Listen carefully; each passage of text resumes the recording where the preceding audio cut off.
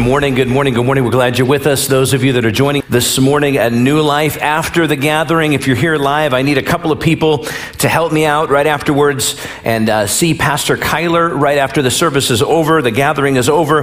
We're going to unload the bounce slide out of the back of my truck and put it in the warehouse, and many hands make light work. So if you can stick around right afterwards and see her, we'll get that taken care of. It'll take less than 5 minutes with just 3 or 4 people if you can help me. Also, we want to encourage our teens. The youth are leaving on Friday, and they're going to youth convention, and we're so excited for them. It's going to be a powerful time of celebration, but also a time of learning and growing together in the Lord, and so pray for our teens. They've been doing fundraisers to be able to go to this, and we're so excited for them. Next weekend, Pastor Trinity said, is Miracle Offering Weekend.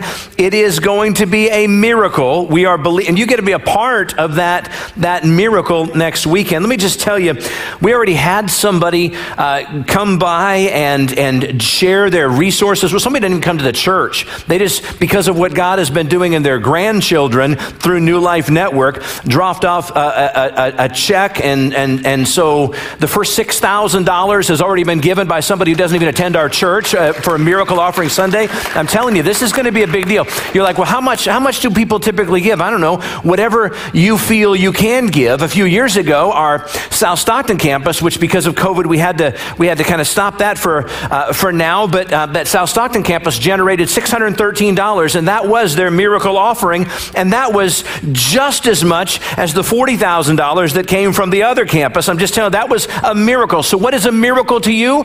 Well, it's whatever you think you can do and then double down, baby. And can somebody say amen? Because we don't ask for multiple offerings during the year. Just one time a year do we take a special offering, and that's next weekend here at New Life Church. And we want to go further and faster than we ever thought possible. We're going to share with you a big announcement the next 2 weeks, and a lot of it is dependent upon how we do with the miracle offering. I just got done preaching at our River Islands campus a couple hours ago and shared with them that because of the miracle offering last November, we were able to launch that campus successfully, and there were almost 50 people, maybe a little bit more than that were meeting today, and it was kind of cool and cold out. I guess for Central California, it was a cold morning, blistering, just terrible cold out there. It was freezing. People were in park. It was terrible. I mean, we had to hand warmers and earmuffs, and they just suck it up. You're fine. But it was chilly, right? A few months ago, it was sweltering hot out there. So the weather changes for an outdoor campus, but they were there worshiping God,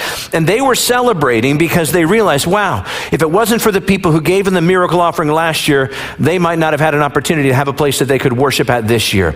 And so we want to pay this thing forward and do as much as we can. Don't underestimate what God can do. Somebody say amen. Come on now, guys. I need your help today. It's going to be a great Sunday. I'm excited about this. Here we go again. Need to share with our Lathrop campus. Here we go again. I just got done telling you not too many weeks ago that it was at the city council meeting with Pastor Trinity and Pastor Tasha. We advocated for the city of Lathrop and coming against cannabis dispensaries coming into the city limits, being able to distribute cannabis to people, and not medicinally, but just recreationally. And we thought, well, it had been 2018. We fought the fight. We won. Then in 2021, we fought the fight and we won. We thought probably going to be another 3 years. Less than 3 months later, they're back again Monday night at the city council meeting. It sounds like they've gotten the ear of at least 2, possibly 3, maybe more of the city council members who I admire, and I'm on your team, but I'm willing to go head to head with you about this. And we're going to show up on Monday evening at 7 o'clock and fight the good fight on behalf of your families, on behalf of this community. We believe that is not a healthy thing to do to create a safe community. Now, wherever you stand on the issue of cannabis, I'm sure that nobody wants a cannabis dispensary next to the church. But the only place in Lathrop that they've deemed as safe for them to be able to have a cannabis dispensary is right here in this area. There is no other area. They've read it off all of Mossdale, all of Old Lathrop, all of River Islands, so that only leaves one area, and that's this area where currently there are 4 churches of various denominations that meet every weekend. And so right here, our neighbors are going to be, and I'm just not willing to do that. So I need you to, number 1, one, pray. Number two, if you can show up tomorrow evening, 7 o'clock, City Hall, just sit with me. You don't have to say anything. Just sit with me. I'd love to be able to have a little bit of representation, but I will definitely be the voice of reason, and I believe the voice of God, speaking on behalf of the people and the children and the families here in the great city of Lathrop. Did you know that Lathrop was one of the top 10 healthiest cities in the state of California? In fact, it's one of the top 20 healthiest cities. They've rated it in the United States of America economically coming through the pandemic. In other words, our leadership has done a great job with infrastructure and savings and resourcing and so forth. And this city has bounced back from 11 years ago when we came here and 55% of the homes were in foreclosure. And now the city is one of the healthiest economic cities in the nation. And I'm here to say there's no reason. We don't need the money. The love of money is the root of all kinds of evil. We don't need the money in this city bad enough to be able to bring all the problems that are going to be associated with this. And so I'm just trying to stand up for you on behalf of your families in the great city of Lathrop. So pray for us as we fight that good fight once again Monday evening. Somebody say amen. Praise the Lord. If you're watching online, you agree, give us a comment. We'd like to hear your support and you're partnering with us in prayer. All right, well, I want to share with you the message that God has burned on my heart, and I'm so excited to do this. We have been studying the story. The story is a 31-chapter book, and the 31 chapters takes us chronologically through the entire Bible. We are now on the 13th chapter of the story, so we're nearing 50% through this series already, and I'm gleaning and understanding so much, and I appreciate so much the way that this is assembled and put together. Last week when I talked to you, I shared with you that we were talking about the life of King David. David has now been king for 40 years, and he's dead. David has died. And so now the one who took his throne was his son. His son's name is Solomon, King Solomon. Let me just put this in perspective. This is the son of David and his wife Bathsheba. And you might remember Bathsheba is the one that he had the adulterous affair with, that he had her husband murdered. But anyway, they had a son, and David worked his life through grace and forgiveness from God and repentance. And so Solomon, their son, is now the king of Israel. And Solomon, one evening, has a dream. It seems like a lot of stories in the Bible start with a dream. If you have a dream, sometimes it's the pizza you had the night before. Sometimes it's just the sleep cycle that you're in. But sometimes God is speaking to you through dreams. Solomon has a dream, unlike dreams that we've seen before, like Joseph. Joseph had a dream that his brothers would bow down to him. It was like a prophetic dream. But in this dream, it's different. God says to Solomon in his dream, well, you get to make a choice. Page 176 toward the bottom, 1 Kings chapter 3, verse number 5. At Gibeon, the Lord appeared to Solomon during the night in a dream, and God said, ask for whatever you want me to give you. Ask for whatever you want me to give you. I think a lot of us would probably respond to this with a, what? Whatever I want, God is going to give to me. The wealth and the popularity and the fame, maybe the stuff you've been wanting or the healing that you've desired. What is it that you want? Ask for it, and I will give it to you, God is telling him. So the first question I would have is, what would you ask for? Well, check out what Solomon asked for in his dream. Top of the next page, 1 Kings chapter 3, verse number 9. So this is the words of Solomon speaking back to God in his dream. So give your servant, in other words, give me a discerning heart to govern your people and to distinguish between right and wrong, to be able to tell what's right and what's wrong. For who is able to govern this great people of yours? I love Solomon's response. I think his response made God smile. He didn't ask for wealth and fame. He didn't ask for stuff. He didn't even ask for anything selfishly. He's like, just let me have wisdom. And God was appreciative and very happy and very proud that Solomon asked for this. So we continue reading. The Lord was pleased that Solomon had asked for this. So God said to him, since you've asked for this and not a long life or wealth for yourself, nor have you asked for the death of your enemies, but for discernment in administering justice, I will do what you've asked. I will give you a wise and discerning heart, so that there will never have been anyone like you, nor will there ever be. Moreover, I will give you what you have not asked for, both wealth and honor, so that in your lifetime you will have no equal among kings. And if you walk in obedience to me and keep my decrees and commands, as David your father did, I will give you a long life. Then Solomon awoke, and he realized it had been a dream. Solomon is starting his leadership journey off correctly. He's starting his kingship off on the right foot. In fact, the Bible tells us he was the wisest person that ever lived. One example of his wisdom, I don't know about you, but when I pray for wisdom, I want wisdom instantaneously. I really do. I want God to give me wisdom that's so natural it just oozes out of me in a nanosecond. Rather than having to step back and pray about it, I can just respond with wisdom. And that's what Solomon was able to do. In fact, one time there was two young ladies. Both of them were prostitutes, and they both just had newborn babies. They were apparently sharing the same dorm or the same room, but there was a bed on this side and a bed on this side. They both were sleeping in their beds with their babies. One of them rolled over in the middle of the night, and she smothered her child, and her child died. She woke up in the middle of the night. She realized her child was dead. She snuck her dead baby over into the other lady's bed and took the healthy baby and put the healthy baby in her bed. In the morning, they both woke up, and both mothers were saying that the healthy baby is my baby. So they find themselves before the king, who has to administer justice. He has to make a decision, and he has to do it rapidly. And so they plead their case. This mama over here says, the baby is mine. It's my baby, and she stole the baby in the middle of the night. The baby is mine, and she's saying that this is my baby because she rolled over on her baby, and her baby died. And they're arguing back and forth, and Solomon's like, silence. Bring me a sword. Cut the baby in half. Let her have half the baby. Let her have half the baby. And immediately, the one of the moms said, wait a minute, sir, my lord, let her have the child. The child is hers.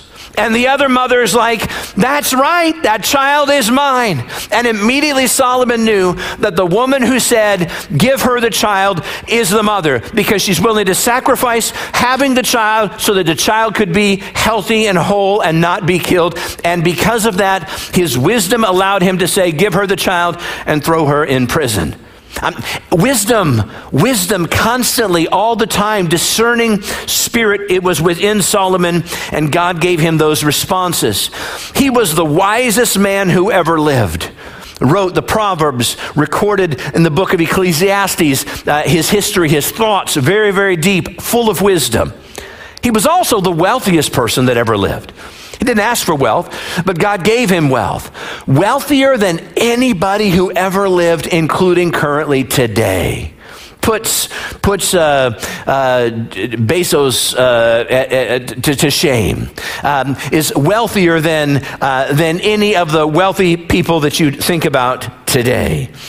And in fact, things are going so well for him that in 4 years, the first 4 years of his kingship, he decides he's going to build a temple for God.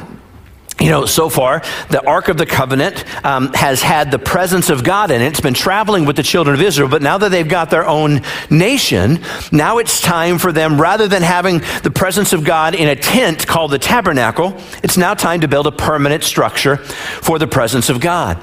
So Solomon goes ahead and constructs this elaborate temple for God. It's actually not that big.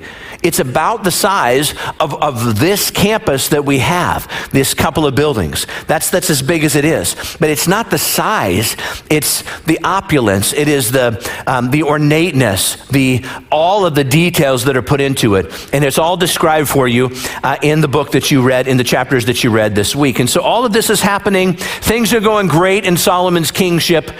Well, and then something happens in Solomon's life.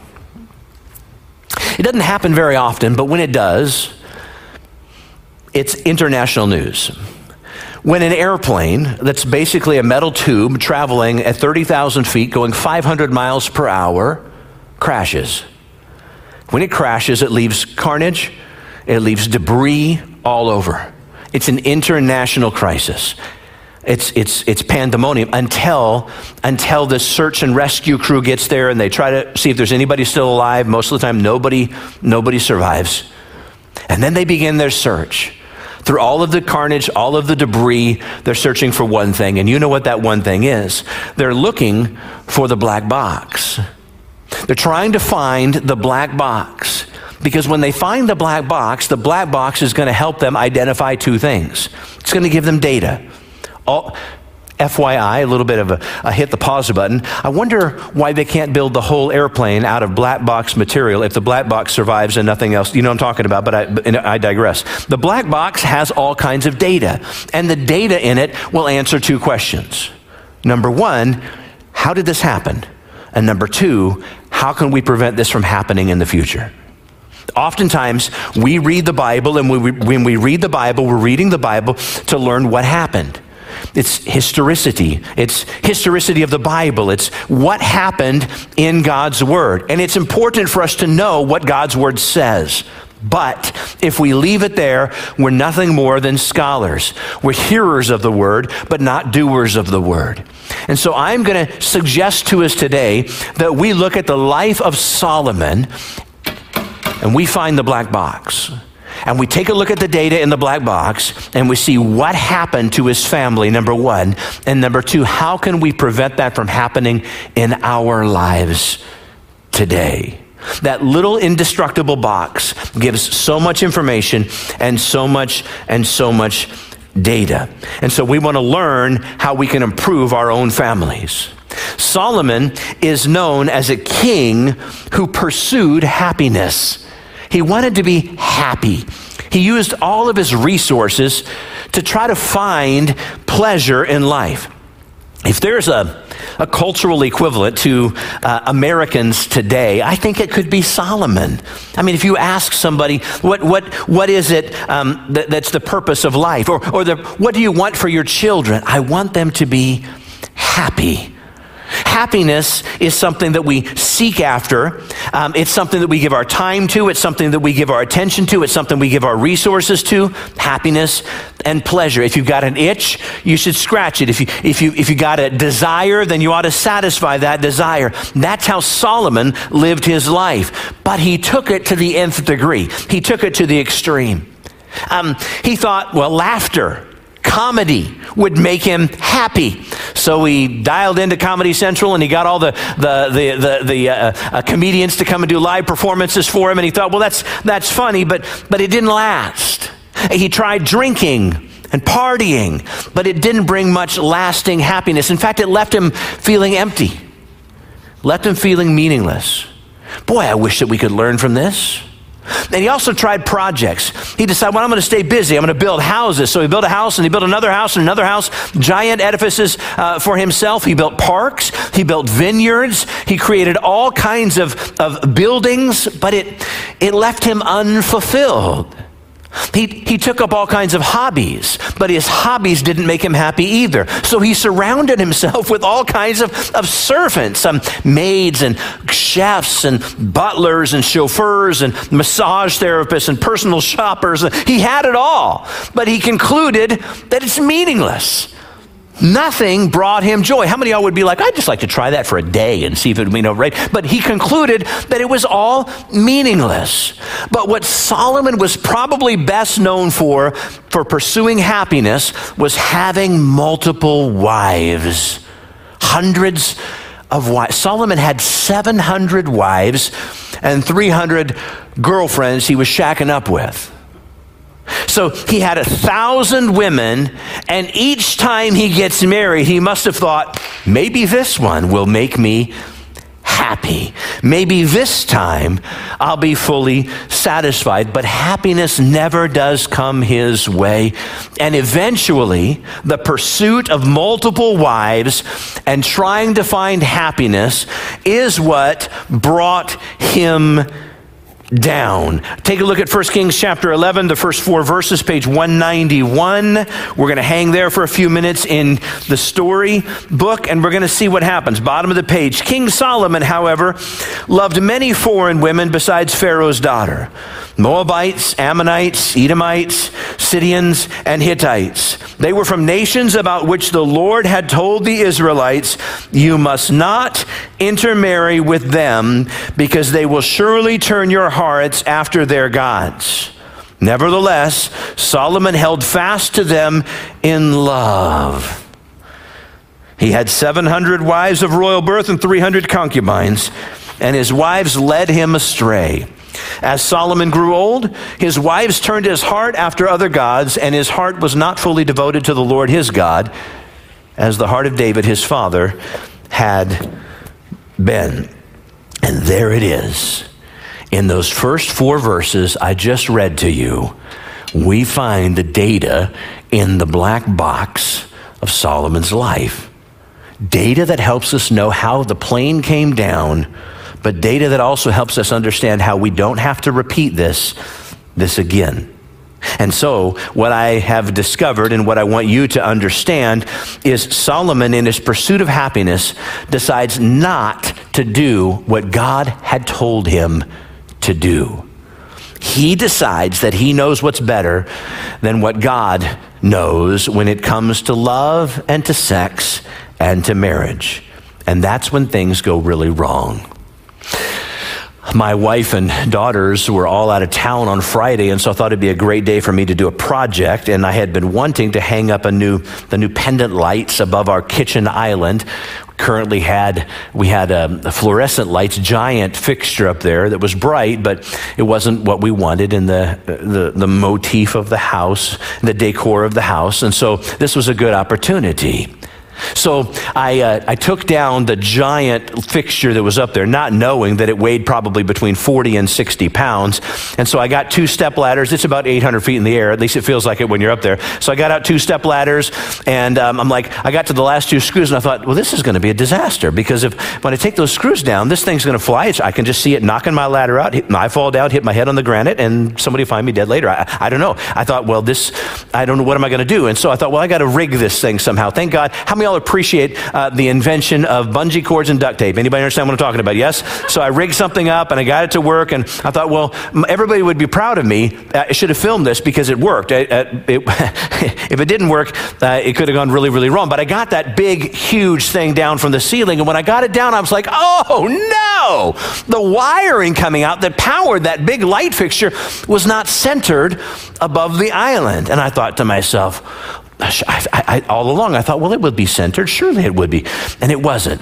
Well, you can't have a pendant light hanging that is not centered above the island. You know what I'm talking about? Well, you can, but my wife would not have appreciated that. So I had to fix it. So I thought, okay, no problem. I'm going to drill a hole right where I want the wire to go. And then I'm going to have to go up in the attic and shimmy myself through the attic. And I'm going to have to fix the wire. I can handle the wiring, but I fixed the wiring up there. So I drill a hole, and I was getting ready. I'm not going to go up in the attic yet. I thought I better put something that will mark it, because I've never been in the attic before, other than to throw Christmas decorations up around the corner above the garage. And so I stuck a stick all the way up through that. I secured the stick to make sure that it would stay, and it's sticking probably 3 feet up in the air. I thought I can see that stick when I climb up there. So I went out in the garage, which is on the opposite kitty corner end of the house, and I pulled down the steps and I climbed up there, and I went up with a flashlight and a lantern. And I also took my tool bag and everything that I thought that I would need with me. And I get up in the attic, and I realize there's all different kinds of roof lines, all connected. And it's not a big house, but it sure does seem like it's about 8 miles when you're up there, right? And I have to go across, and I've got to shimmy myself through little tiny spots going through there. I'm a husky guy, right? So I've got to get through there, and then I've got to go up 6-foot ledges where the roof overlaps. I've got to get myself up there, and I've got to climb over, and everything's that blown insulation. You know what I'm talking about. You got to step on the rafters, or you might fall through the ceiling. Too soon, probably, Pastor John, but you might fall through the ceiling. You could hurt yourself, right? And I was like, I don't want to do that. I got up in the roof, and I couldn't even see. I left a lantern. I couldn't even see the light from the lantern when I got to the other side of the house.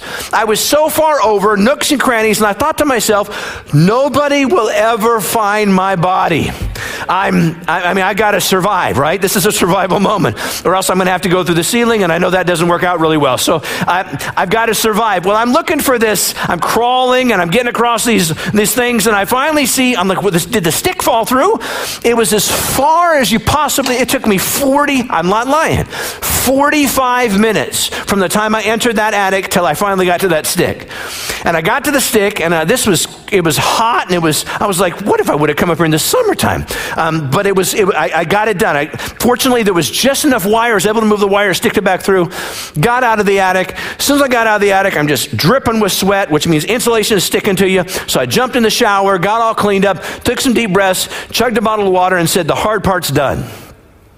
I went to the box that we had ordered this pendant light. I opened up the box, and why don't they send it to you assembled? Does anybody have any idea why? I have no idea, but it wasn't assembled. It did, however, happen to have a booklet of instructions, right? And so I'm like, well, I know how to put a light together. Have you ever done that before? I know how to assemble a light. I can handle putting a light together. So I look at the picture, I kind of glance at it, and I begin to assemble it, and it's four lights across, and it's got these posts going up, and then it's got cords going up, and the chain thing coming down, and you got to put all the wiring through, and you got to screw the things on. I put it together 4 times and took it apart 4 times because I forgot to do something to it the second time, the third time, and the fourth time. Now, there's this little part that I forgot to do, and oh my gosh, what are you doing, Troy? You actually have an education. Why can't you figure this thing out? I couldn't seem to figure it out. Finally, I looked at the instructions a little bit more detailed. I had been trying to follow them, but I thought, well, I got this. How many of y'all know it always goes wrong when you say those 3 words? I got this, right? It just seems to go wrong.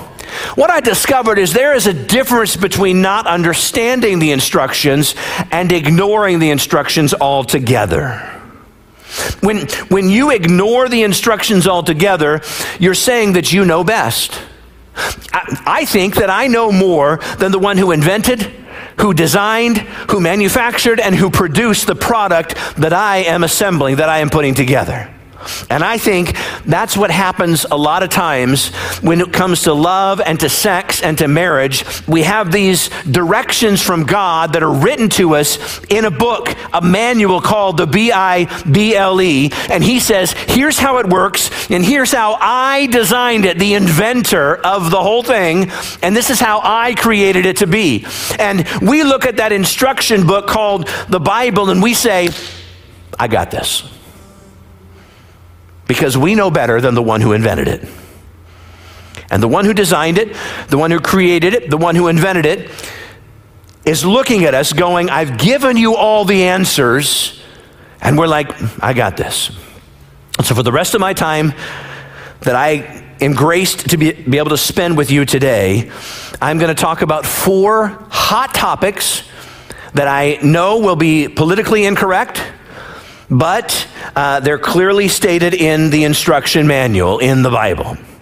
And so I want to start by sharing this scripture with you that comes from Ezekiel 33:6. But if the watchman sees the sword coming and does not blow the trumpet to warn the people, and the sword comes and takes someone's life, that person's life will be taken because of their sin, but I will hold the watchman accountable for their blood. That is God's word speaking to leaders in the church saying, here's the deal. If people in your church sin, they're going to be held accountable for that. But if you knew the answer to the sin but refused to talk about it because you were afraid, then I'll hold you accountable for their blood.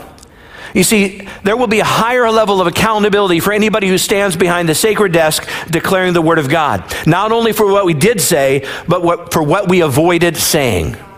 And so we're going to talk today about some serious things, and I'm committing my life to trusting the one who wrote the book. Solomon thinks that he knows better than God, and here's how this plays out. First, he marries women from other countries.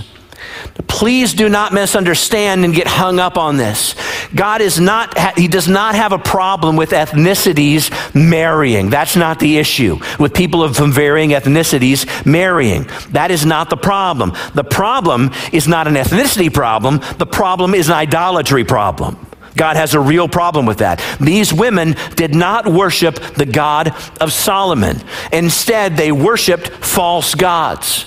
False gods like what? Well, the Moabites worshiped the god of Shamash, who would have required child sacrifices, and yet Solomon married those women. The Sardinians and the Philistines worshiped the god of Ashtoreth, who promoted temple prostitution, and yet Solomon married those women. And so these faiths were very different from Solomon.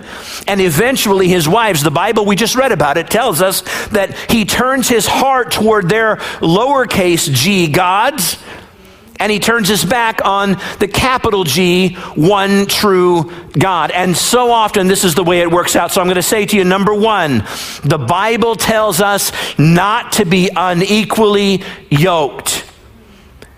God is directing that to those who are dating, who are single, who are engaged. And if you are with somebody who doesn't share your faith in Jesus Christ, I'm sure you have great intentions. You're like a missionary dater. Like, Pastor, put me on the missions payroll because, I'm out there, I'm just trying to get people saved. Surely I'm going to get them to come to know Jesus. And the truth is, you will not. And I bet there are a lot of people within the sound of my voice, either out there watching in Internet Zone, or those people that are here today that could testify to this, of how this just doesn't work out the vast majority of the time. And so if you're dating somebody who does not share your faith in Jesus, you are putting yourself and your future children at great risk. You are being selfish. God says it will be easier for them to get you to turn your heart away from him than it will be for you to get them to turn their heart toward God. And so Solomon chooses willfully and intentionally to disobey God's directions because, I got this. I'll be able to turn all their hearts toward you, God. And he doesn't. In fact, it says just the opposite. So number one, I'm telling you, the Bible tells us not to be unequally yoked. But number two, I'm telling you, the Bible tells us not to have multiple spouses, also known as polygamy. Solomon takes polygamy to a whole nother level. 1,000 women. And God has defined marriage different than that. Here's what he says in Genesis chapter 2, verse number 24. That's why a man leaves his father and mother and is united to his wife, and they become one flesh. The word united, guys, it's a word that means bonded together. It doesn't allow for more than one. It's just one. God's idea is one and one being united as one. That's how God designed it to be. But Solomon's like, I'm going to do things a little bit differently. I want to be happy. Pastor, this is what makes me happy. This is what my heart is telling me to do. Well, you are a fool. And in his pursuit of happiness, he ignores what God has said. Now, I think Solomon is probably thinking, God, I love her. And I know that number 273 is going to make me happy. She's going to make me happy. Why would you not want me to be happy, God? Here's a mantra for you. God wants you to be holy, and only when you're holy will you find true happiness. But if you seek after happiness, you'll never find holiness. Number 273 wasn't going to make him happy because it violates what God has said. So maybe you're thinking, cool, Troy, polygamy out. Won't have more than one spouse. Understand, are we free to go? Because I'm getting kind of hungry. No, because it's not about polygamy. I'm going to get you here. It's about something else. In the culture in which we live, I ask myself, God, what is the cultural equivalent to polygamy, to multiple wives? What is it, and what are you trying to teach us? Because I've watched Sister Wives. I know that's wrong, right? And the Mormon church has got it messed up, right? Having multiple wives, it just doesn't work out. I know that that's not healthy, and there's all kinds of jealousies and insecurities, and it just doesn't work. It's not what you planned, God. But in our society, what is it that you want to address with us today when it comes to marriage? That brings me to number 3. The Bible tells us not to live together before we get married. I am not suggesting just living arrangements. I am saying not to have sex before you get married. It is not that God hates you. It is that you are going to create a lifestyle of pain for you and for the one that you're choosing to be with, whether or not they're a Christian. But Troy, come on. Doesn't every smart person take the car for a test drive before they buy it? There's a verse in Proverbs that says, there's a way that seems right unto man. There's a way that makes sense to us. There's a way that seems rational. It seems fulfilling to us. And I'm not hurting anybody. It's about me. It's not about anybody else. There's a way that seems right, but the end thereof leads to death. It leads to destruction. If we contextualize this verse for our application today, we could say there is a way that seems right to couples, but the end leads to divorce.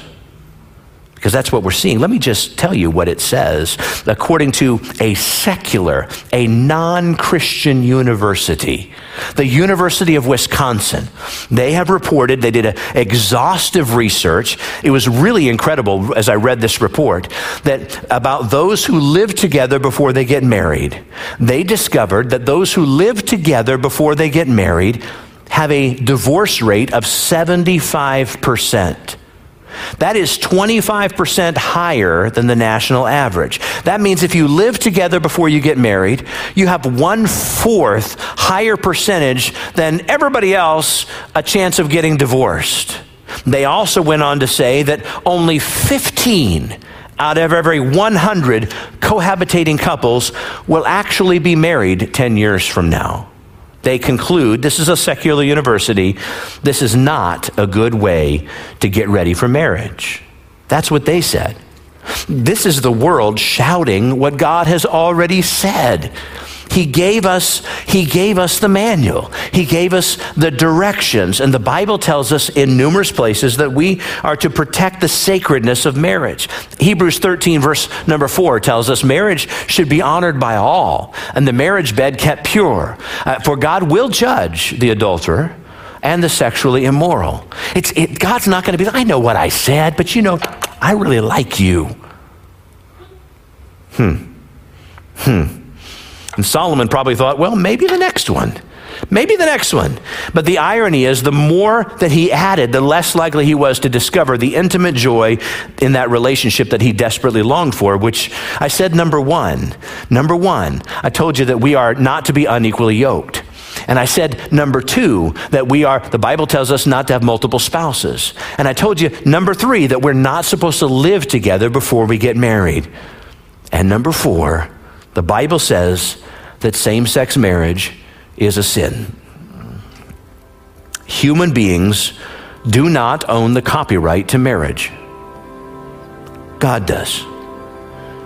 It would be one thing if, as a society, marriage was our idea. Like we invented it, like we created the whole concept of marriage. Then we could pivot. We could change it whenever we wanted to. We can redefine it. But God was the one who originally defined what marriage is. Right out of the gate, he told us what marriage is. And so it violates what the Bible would teach in 1 Corinthians chapter 6 and in Romans chapter 1 when it talks about how homosexuality is a sin. And yet we go with what seems right. I realize this is a difficult topic to talk about in our current culture because, number one, you're going to be blasted and you're going to the woke culture in which we live. I'm okay with that. But the more difficult thing is it's highly likely that everybody in here knows somebody who is involved somehow in the homosexual lifestyle, in an alternative lifestyle. And what's really hard is when we put a name on the blank instead of generally speaking against an agenda. But when we know somebody who's ensnared or entangled, who's caught up in that lifestyle, that is genuinely nice, that really seems to care about us, and they just happen to have this thing, and it's really hard not to look at it and say, but they're not really hurting anybody, and this is between them and their partner. And I'm not even trying to come against individuals, guys. I'm not doing that. Is it hard for pastors to talk about hot topics like this? Sure it is. If it was my message, but it's not my message. I'm a UPS guy. I come to your door. I got a box. It seems to be gyrating a little bit, but I got a box. Ding dong, ring the bell. You open up the door. I hand you the gyrating box, and you take the gyrating box, and you kind of wonder what the heck is inside the box. You're really curious because it's moving a little bit. And I begin to walk back to my truck, and I'm walking back, and you leave the door open because you're thinking, well, I got to open up this box and see what it is. And you open up the box, and out jumps, I don't know, a rabid raccoon, right? And it comes right at you. And you fight off the rabid raccoon, and you finally get it back in the box, and you get it taped back close again. Are you going to chase after the UPS guy because somebody sent you a rabid raccoon? No. You're going to look on the label on that box and see who in the world sent you a rabid raccoon, and you're going to talk to them. I didn't put anything in the box. God put it in the box. And I'm just a UPS guy. And that's what we are as preachers, and that's what we are as teachers of God's word. And the reason it's hard to talk about this, though, isn't because of what's in the box. It's because of something else. It's because of hateful, judgmental, hate-filled, angry hypocrites that are out there, like a pastor that I read about from the great state of North Carolina. And I love the state of North Carolina. I have a lot of friends there. We have some schools we oversee there as well. But in the state of North Carolina, this pastor said, quote, gays and lesbians should be rounded up and held behind an electric fence until they die off. Let me be very clear. I am not one of those guys. I am not on his team, and it scares me that someone could associate us as Christians with somebody like that. We are not on the same team. Jesus is full of grace and love and compassion and mercy, but Jesus also spoke the truth. His heart is full of love, and it's full of care and concern for everybody he was talking to. And if I read my Bible correctly, the harshest words that Jesus used were directed at the people who were righteous and arrogant and hypocrites. And I'm just saying that if you've been on the receiving end of condemnation such as this from some selfish, angry, hateful, prideful people, maybe they had the best of intentions or not, but if you've been on the receiving end of that on behalf of God's church, I am sorry. That is not the way that it's supposed to be. That is not who we are. That does not represent the church. It does not represent the kingdom of God. It does not represent our Lord Jesus Christ. Let me put it to you this way. When I put something together, when I was assembling my light fixture, what helped me in the end the most wasn't the words, wasn't the directions, the instructions, but the diagrams, the pictures that were on those pages. Not just the picture on the front cover, but as you open it up, you have the diagrams. Then they have the enlarging diagrams of the wires and where to put them and how to loop them and what to do and what screw and what bolt goes where. You don't even have to know why, but you can see it. I think what we have in the church far too much is we have a list of directions, but what I think the world needs is a picture of what a godly family should look like. And I pray that in all of our churches and all of our influence, that our church would be full of marriages and families that would create a picture of what it should like when we follow the directives found in the Word of God. And when we do that, people are going to want what we've got. They're going to want to listen to the message of the goodness and the greatness of the God that we serve. You know what Solomon did? Solomon surrounded himself with these women that ultimately drew Solomon away from God, because Solomon thought he knew better than God, and he did not feel like doing what God had asked him to do. But when we get to the end of Solomon's story, he's full of deep regret. And then he says, I now realize that I should have followed God's directions. And here's the deal. I know to some of you, I'm an old guy, but I can remember like it was yesterday when I was young. I've been ministering to a brother in the church who's very, very ill and will likely go to be with Jesus soon. And he's got stories after stories of, I was just there. I look in the mirror and I'm I don't feel like I'm this old. And you'll do that one day too. And everybody's got to figure out their own stuff. But as a counselor, as a biblical counselor, somebody who's trying to help you make some right decisions, the church is full of people who've said to me from time to time, I wish someone would have told me the directions. I wish someone would have showed me a picture of the directions. So here's what we're being asked to do as we've read through chapter 13 of the story. Here's what God wants to speak to the church. And if we're ignoring God's directions in one area or another within our marriages or our families, then the Bible would call us to repent. And so if you're in a dating relationship and you know that you're unequally yoked, repent of your sin. If you're a couple who's living together outside the bounds of marriage or sexually active outside of the bounds of marriage, I know it might be inconvenient, might not feel right.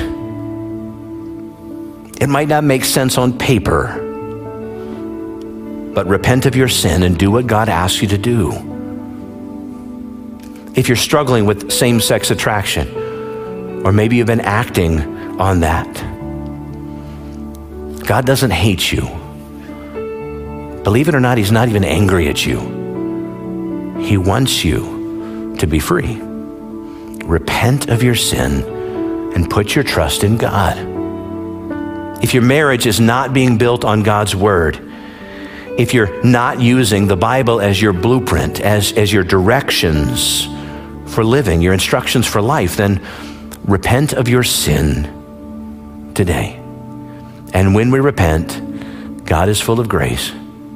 The Bible says if we repent of our sins, guys, he is faithful and he is just, and he will forgive us our sins and cleanse us from all unrighteousness. And so what we want to do as a church, I'm not held accountable for your decisions.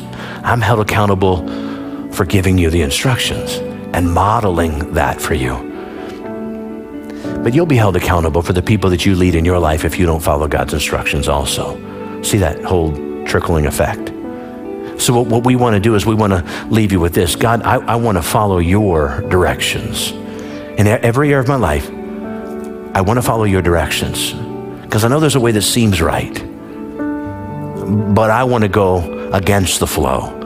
I want to go counterculture. I want to be honest and integrous. I want to do what I'm supposed to do for you. God, I want to follow your directions. Mighty God, we come to you today. We say thank you for your word. Sometimes your word makes us feel really good. Other times your word convicts us, but in both instances, they draw us nigh unto you. And so that's what we pray for today.